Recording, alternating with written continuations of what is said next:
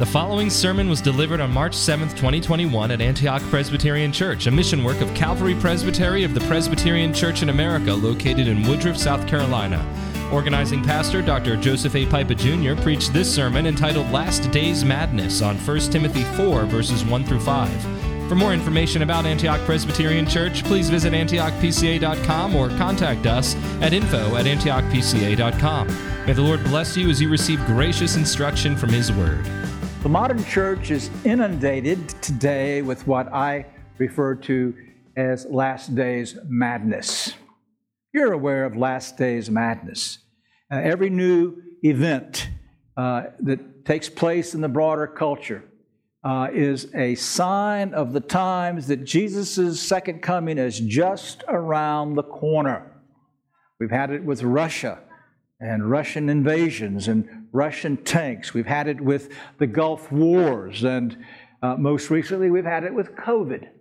And every one of these things, according to these prophets, are signs of the end times right before Jesus returns. In fact, it's been a great cottage industry as well. The problem with that is that it takes our eyes off the purposes of Scripture. Purposes of warnings like this warning that is before us this evening. Because the warnings in Scripture, the last day statements in Scripture we'll see, are not so that we can speculate about when Christ is coming. In fact, we've been told not to do that. No, they're to help us live right now where we are, as they help these hearers live right then in the 60s AD. They are for our comfort, the Bible says, for our instruction, for our repentance. And so we want to see then what is here for us today. Recognize that was for the church 2,000 years ago as well. It wasn't something that was tucked away for the prognosticators of the end times to use in our own time. Now, as we look at this text, I want you to keep in mind the importance of the sufficiency of Scripture to govern all of life and to teach us the means of God's grace. Now, you see where we are in the flow. Chapter 1, Paul has instructed Timothy about these false teachers and deals there with the importance of sound doctrine.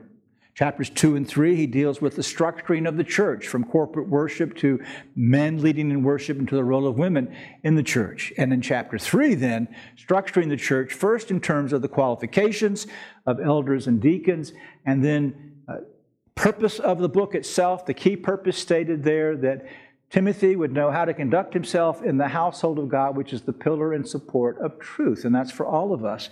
And then he gives the summary of that truth in the text that we considered 2 weeks ago, verse 16, this great statement of the incarnation. By common confession, great is the mystery of godliness. He was revealed in the flesh, was vindicated in the spirit, seen by angels, proclaimed among the nations, believed on in the world, taken up in glory. But notice that verse 4 begins with the word but. So what Paul's going to do now, verse 1 of chapter 4, what Paul's going to do here now is begin to instruct the ministers of the church how they're to deal both with error and truth in the church.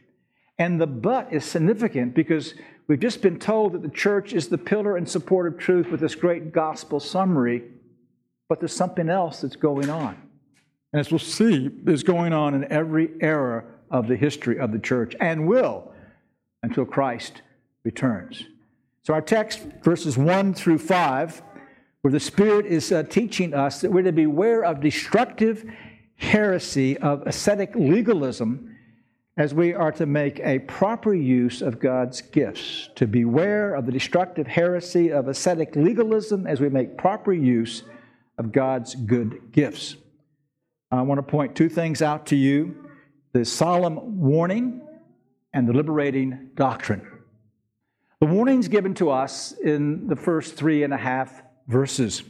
And Paul begins by showing us that he has this by direct revelation of God. But the Spirit explicitly says. Now, what's Paul talking about here? Is he saying that he has received this message from the Spirit that he's to pass on to them? No, he's talking about something of which they should be aware. He's talking actually about the Scriptures. that the Spirit of Christ has testified to the church in the Scriptures about these various problems that are going to arise in the life of the church. Paul's following a pattern here that we see both in the Old Testament and in the New Testament. The pattern of often quotations to Scriptures are referred to as the Spirit saying. The writer of the Hebrews often does this in chapter 3, again in chapter 9 and 10.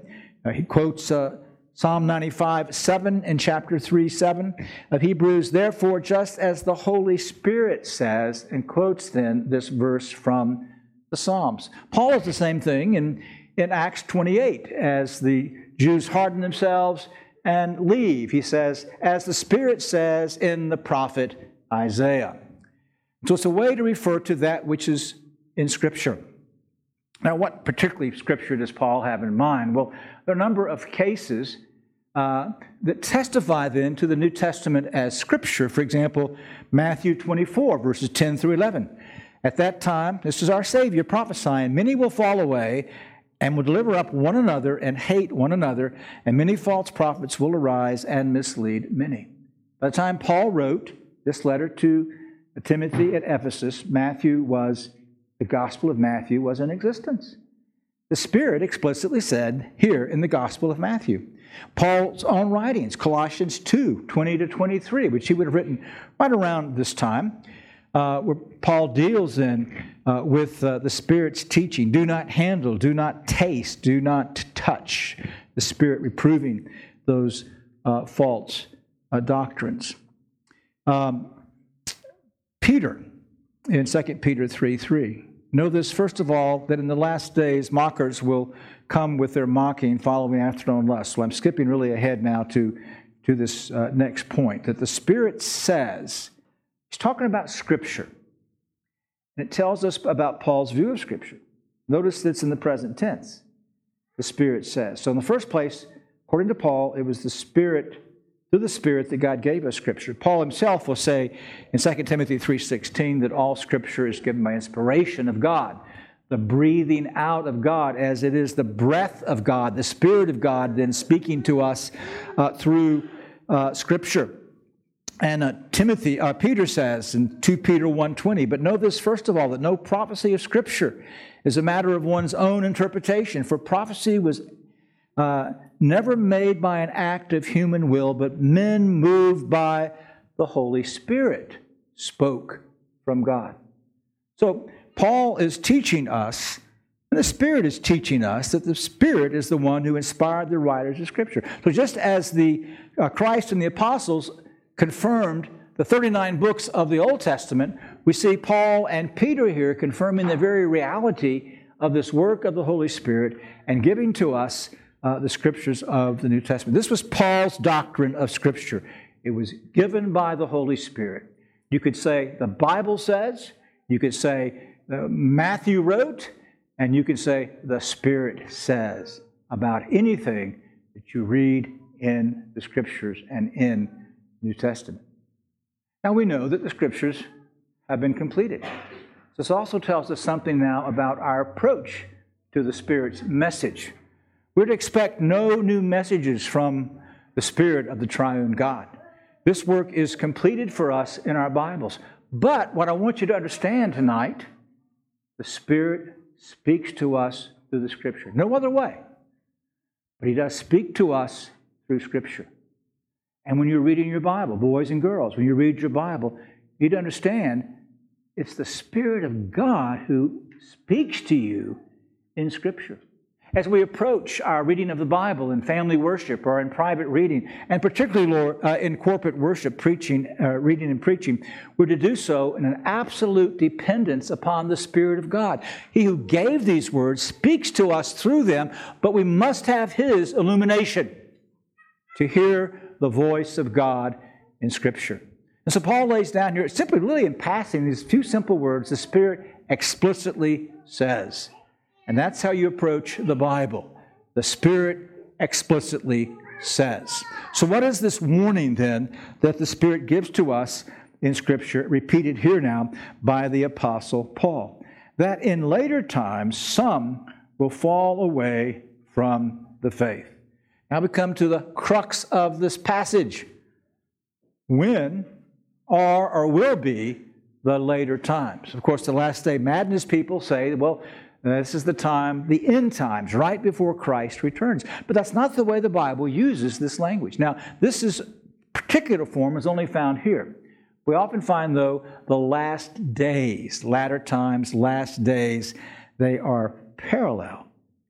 And the phrase refers to the age in which you and I live.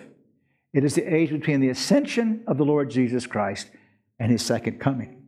We are in the last days. This is made clear, for example, Isaiah 2:2. It will come about in the last days, the mountain of the house of the Lord will be established as the chief of the mountains, and it will be raised above the hills, and all the nations will stream into it.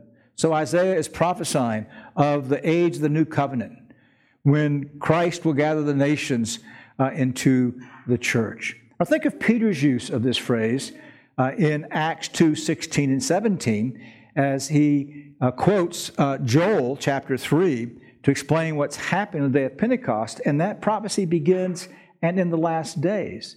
And what does Peter say? Today, this has been fulfilled in your sight.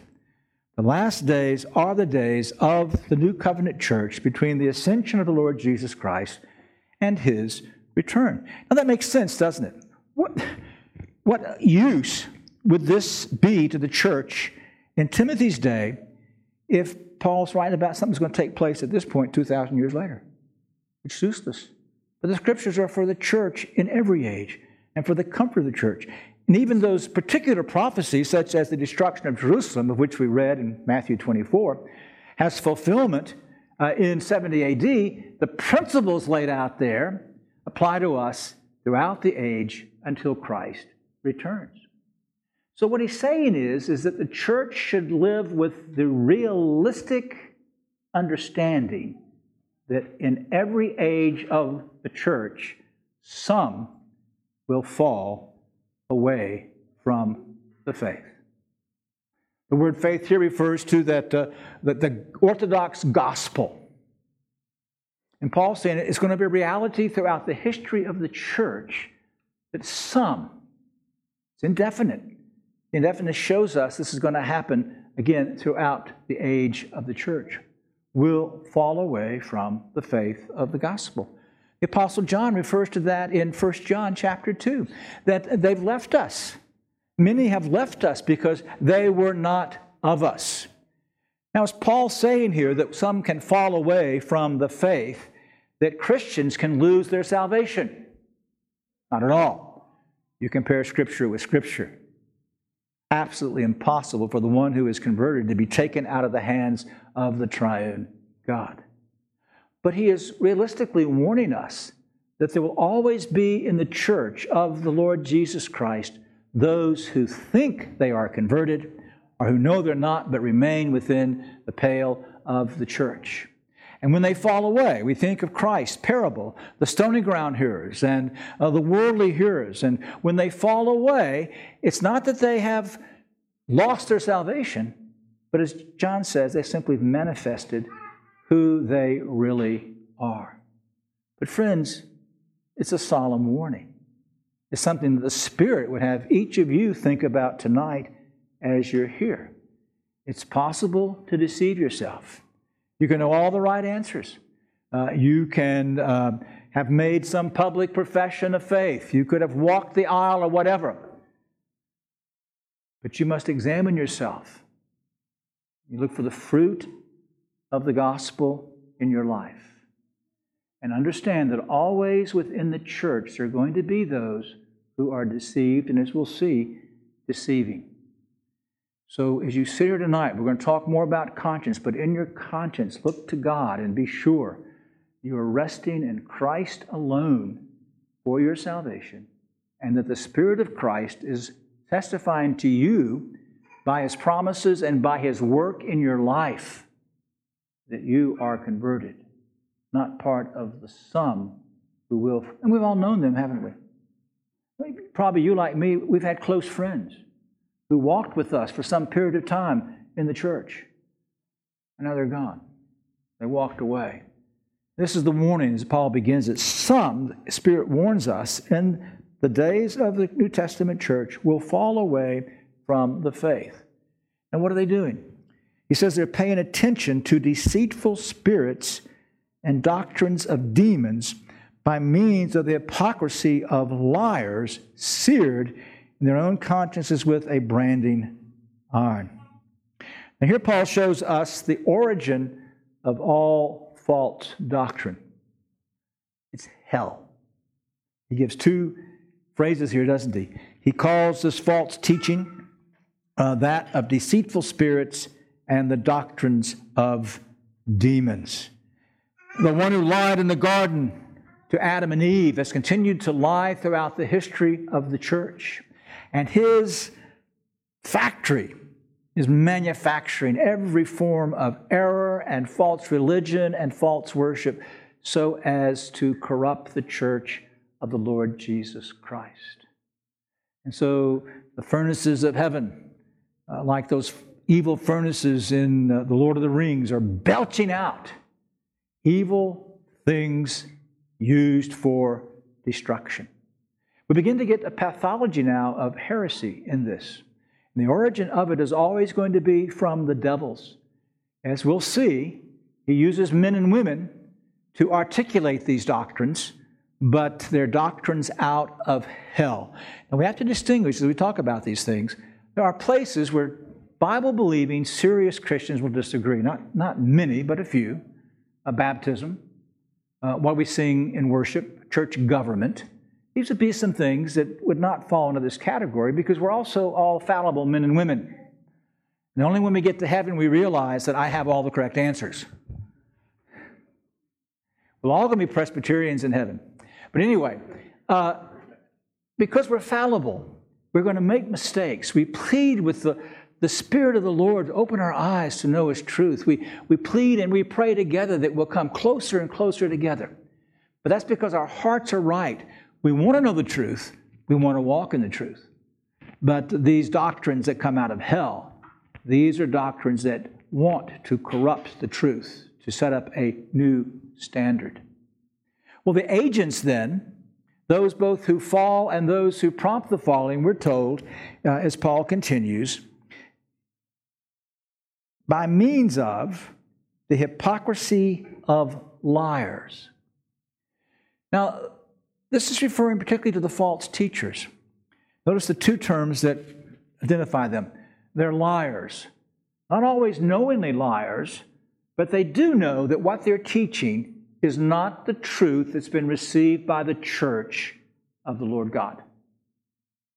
And so in that way they're lying, and that's their hypocrisy. And as Paul used another language, they sneaked in amidst us to spy us out, that they might introduce their false teaching. There are people in the church in every generation. Paul told this church at Ephesus it was going to happen to them in Acts chapter 20. And now he has to write Timothy because it has happened just as he said it would happen. And every church in every denomination must stand on guard for these people who get these wicked doctrines from the devil, not knowingly, but who become convinced themselves of their superiority, and then they worm their way in. They would never let you know they were teaching doctrines contrary to the church. No, they will come under the guise of orthodoxy. They will come in under a good reputation because they're sneaking in like the devil through the snake in the garden. Our denomination's full of them. We've got churches in Greenville, South Carolina, as far as I'm concerned, that's got them.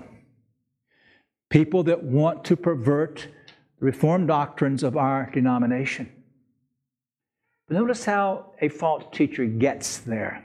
This is really the frightening part of Paul's warning.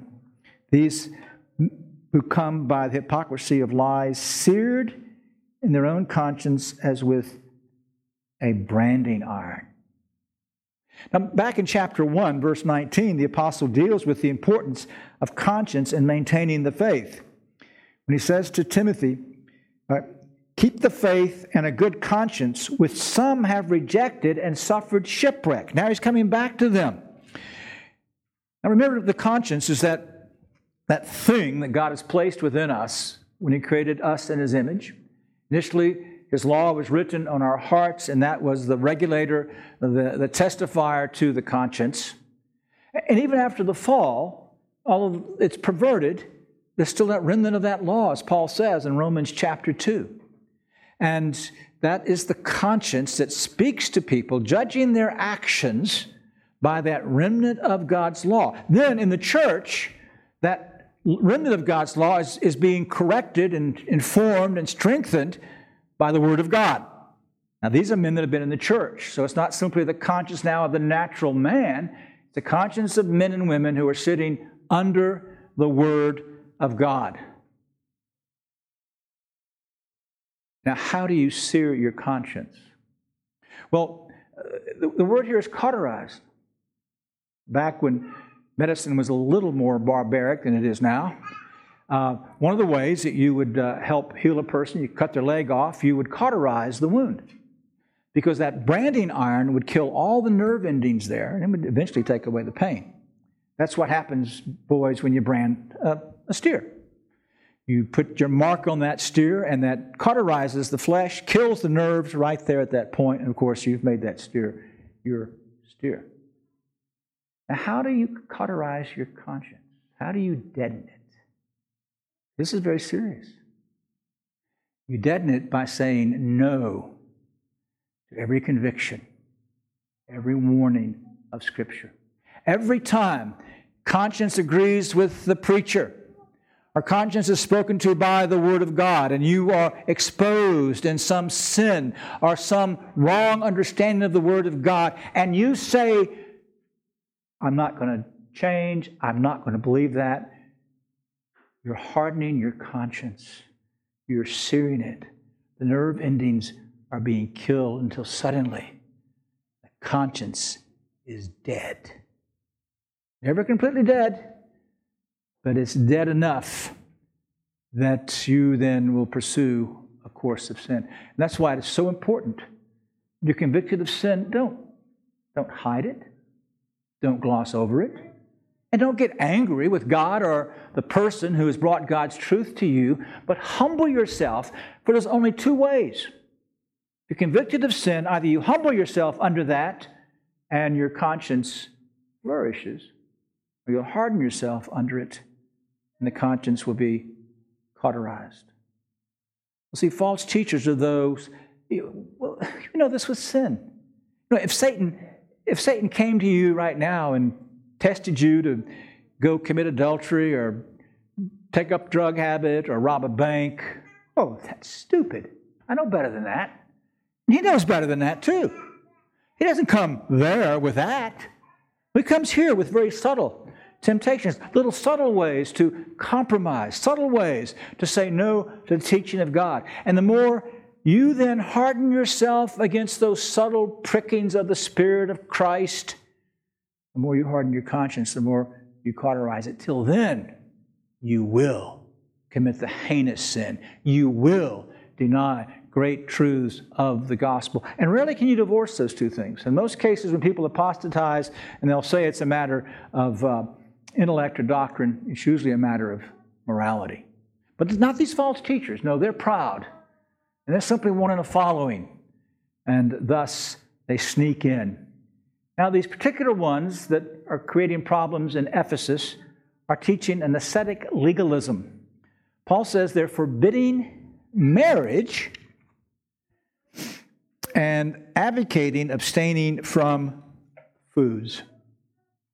Now, this comes out of this dualistic understanding that plagued the early church. It came out of Platonism and then Neoplatonism and Montanism, that spirit things were good and material things were evil.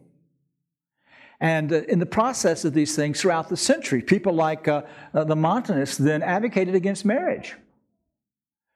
That's good, they die out. There was a group of Anabaptists in England in the days of the Westminster Assembly that advocated against marriage. And of course, we're all familiar with the Roman Catholic Church advocating against marriage. Paul says that is a doctrine out of hell. That's what these people are teaching. And then Paul, as you read him, often has to deal with these food issues, whether it's the Jewish legalists that are telling the Gentile converts they can only eat kosher food, or whether it's those that are upset because you went down to the market and bought a piece of beef that had come from the temple, and everybody was forbidding people to eat different kinds of meat. So those, and again, that is carried on throughout the church, and again, it's carried on through the Roman church through centuries. Meatless Fridays under the guise of fish. We're now at Lent.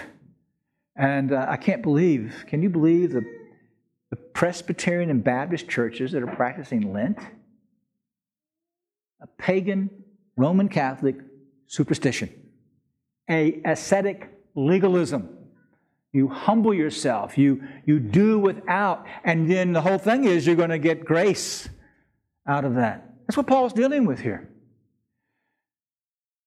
Ascetic legalism. He gives these two issues because they were the two that were readily at hand. But now, stop and think about it. Paul's talking about people falling from the faith. But now, these doctrines don't necessarily attack the faith at its core values, do they?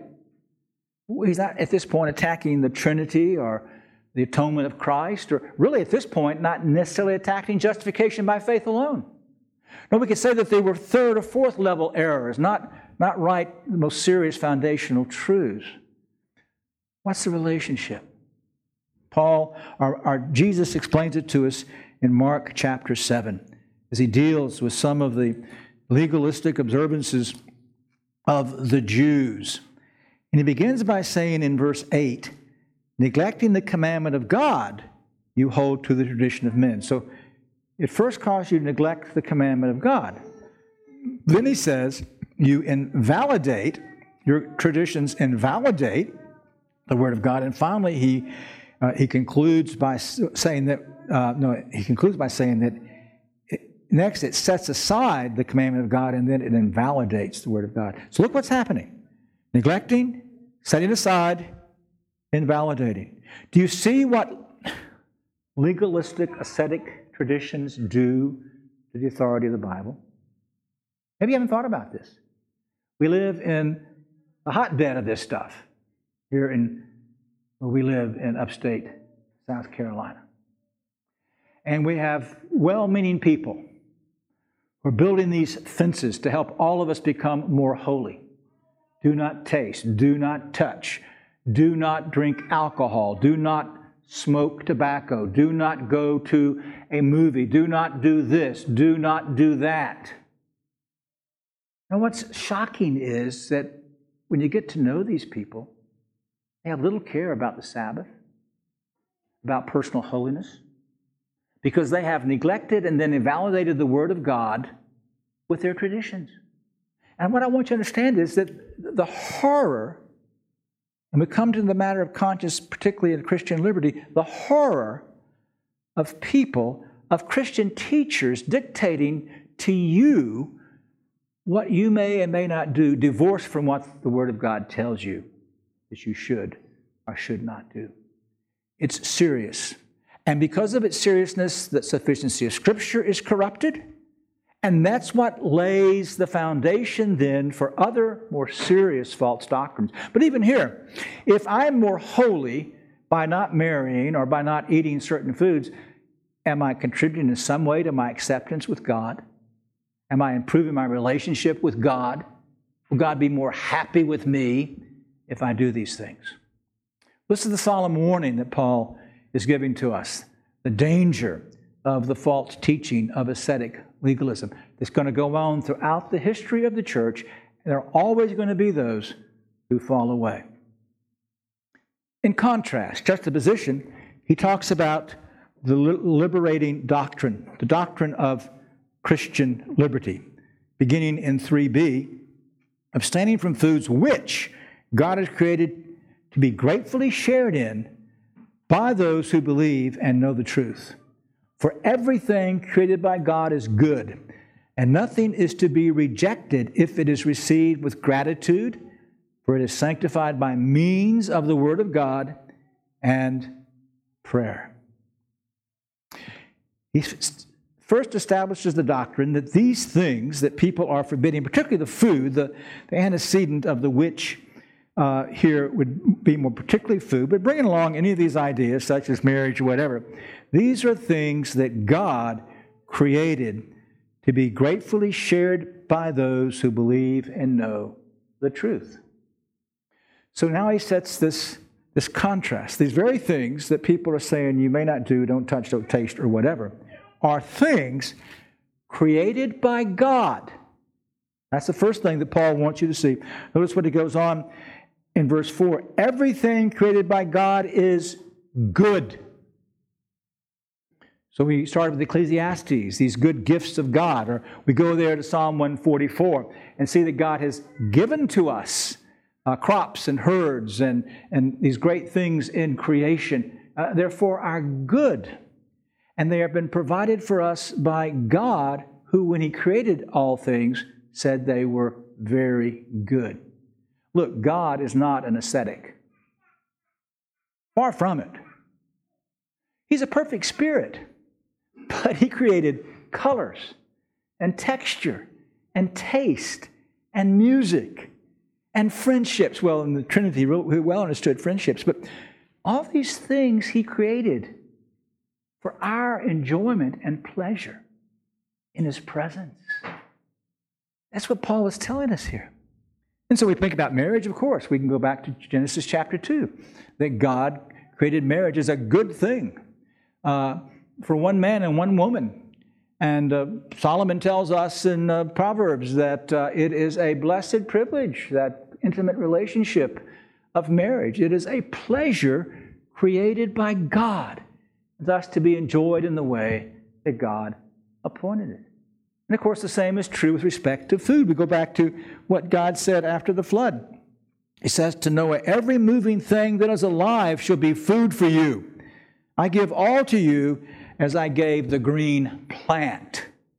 You might want to be a vegetarian or a vegan or whatever out of your own personal preferences, but don't ever make it an issue of conscience. God gave us meat to eat, and we may do so, as we'll see, to His glory.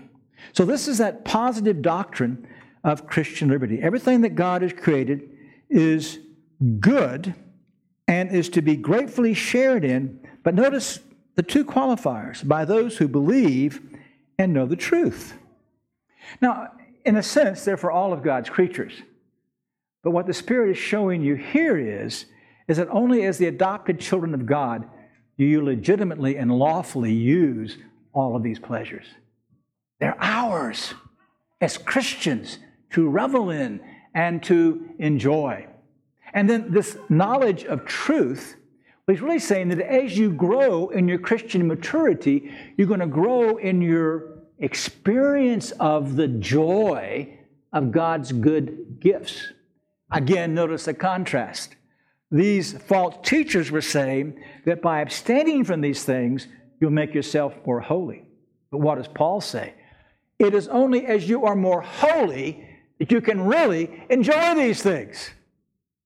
And this is the Bible's doctrine of Christian liberty, summarized in the Confession of Faith, chapter 20, paragraph 2.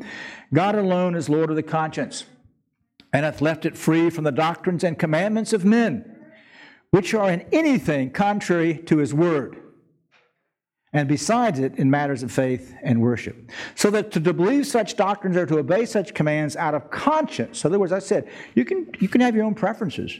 Just don't impose them on me. To do this out of conscience is to betray the true liberty of conscience.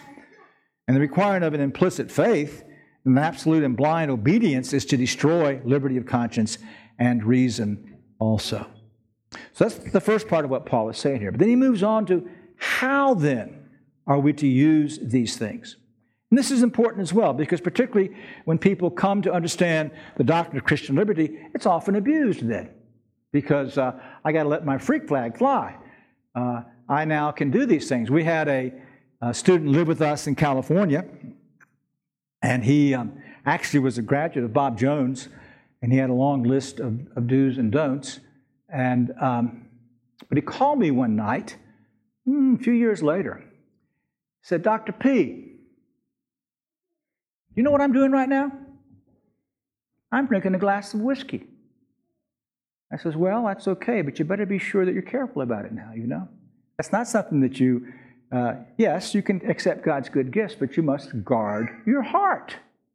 And so often people then go overboard. So notice what Paul does now in verse 5, verse 4 and 5. "For everything created by God is good. Nothing is to be rejected if it's received with gratitude. It's sanctified by means of the Word of God and prayer." So to receive with gratitude is to exercise faith. We're getting back now to the conscience. Paul said that which is not of faith is sin. And so if your conscience tells you this thing is sin, even though the Bible says it's not a sin, but in your conscience you think it's a sin, you do not act against conscience. No, you seek to train your conscience. But don't ever act, never act against conscience. Now, conscience then is governed by the Word of God. And so he goes on to say, "For these things, or this thing, is sanctified by means of the Word." You must be clear from the Word of God that you have this liberty. And God, through His Word, is going to govern the practice of that liberty. So, for example, the Bible clearly, in both Testaments, is strongly against immoderation, as we saw in 1 Timothy 3, and against drunkenness. And so immediately God has drawn a line between what He will say is legitimate use of a gift that He's given and the abuse of it. Or any other thing, tobacco. The Bible doesn't say you don't use tobacco, but the Bible says you're to be under no other master but the Lord God, addicted to no thing but the Spirit of Christ within you in Scripture. And so we must, as these things are sanctified by the Word of God, we must have biblical warrant and our conscience trained, and we must always use them according to the Word of God. And then sanctified by prayer. If you can, in good conscience, pray over it, then it's probably something that you can do. Our friends in Scotland, they have tea, they pray over it. They drink a glass of scotch, they pray over it. You see, they take this quite seriously, that this is a gift of God. If it's a gift of God, we sanctify it by prayer. If you can't pray over it, don't do it. That just means your conscience, either the Bible doesn't allow you to do it, or your conscience is not ready to do it. But if you can pray with thanksgiving, and this is why we pray at our meals now. So we turn right back to the food. We sit and we give thanks to God for this food. It's being sanctified then by prayer, the uses that God has appointed it. And we go back to, we receive it with gratitude. And so we have Christian liberty, but we're not to abuse it. And so the confession goes on, "They who upon pretense of Christian liberty do practice any sin or cherish any lust, do thereby destroy the end of Christian liberty, which is that being delivered out of the hands of our enemies, we might serve the Lord without fear, in holiness and righteousness before Him all the days of our lives." And so, very simply, we're to beware of the destructive heresy of ascetic legalism and all that it leads to as we make proper use of the good gifts of God. So as we wrap this up, you remember in the first place, then we're to be governed by God alone through His Word. We come back to the sufficiency of Scripture, nothing else. The Bible alone. Now, the Bible alone is the Bible interpreted by our Reformed standards. That is the consensus of the church. The Bible interpreted by the Council of Nicaea or the Athanasian Creed. That's the consensus of the church. But it's still, the bottom line is governed by Scripture. So everything that you do, every decision that you make, you bring it back to the Word of God. And then notice, in contrast, what Paul says about the means of grace. These laws of men will not make you more holy.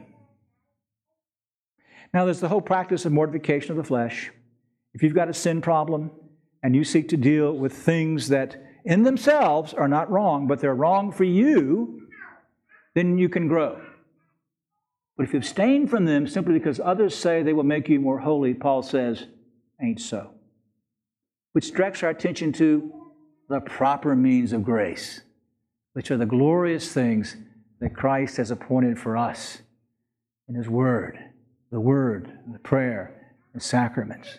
The Word, yes, privately read and prayed over, family worship, but above all, corporate worship and preaching, and the Lord's Supper and baptism.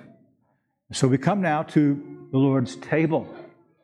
Here we see what our gracious Savior has given to us to mortify sin and to enable us to grow in godliness. Let us receive this then with thanksgiving, because it has been consecrated by God. It has been given to us by our Savior in His Word, and it is for our well-being. Let us pray. Thank you for listening to this sermon from Antioch Presbyterian Church. We are located in the historic Cashville community of Woodruff, South Carolina, near the intersection of South Carolina Highways 101 and 417.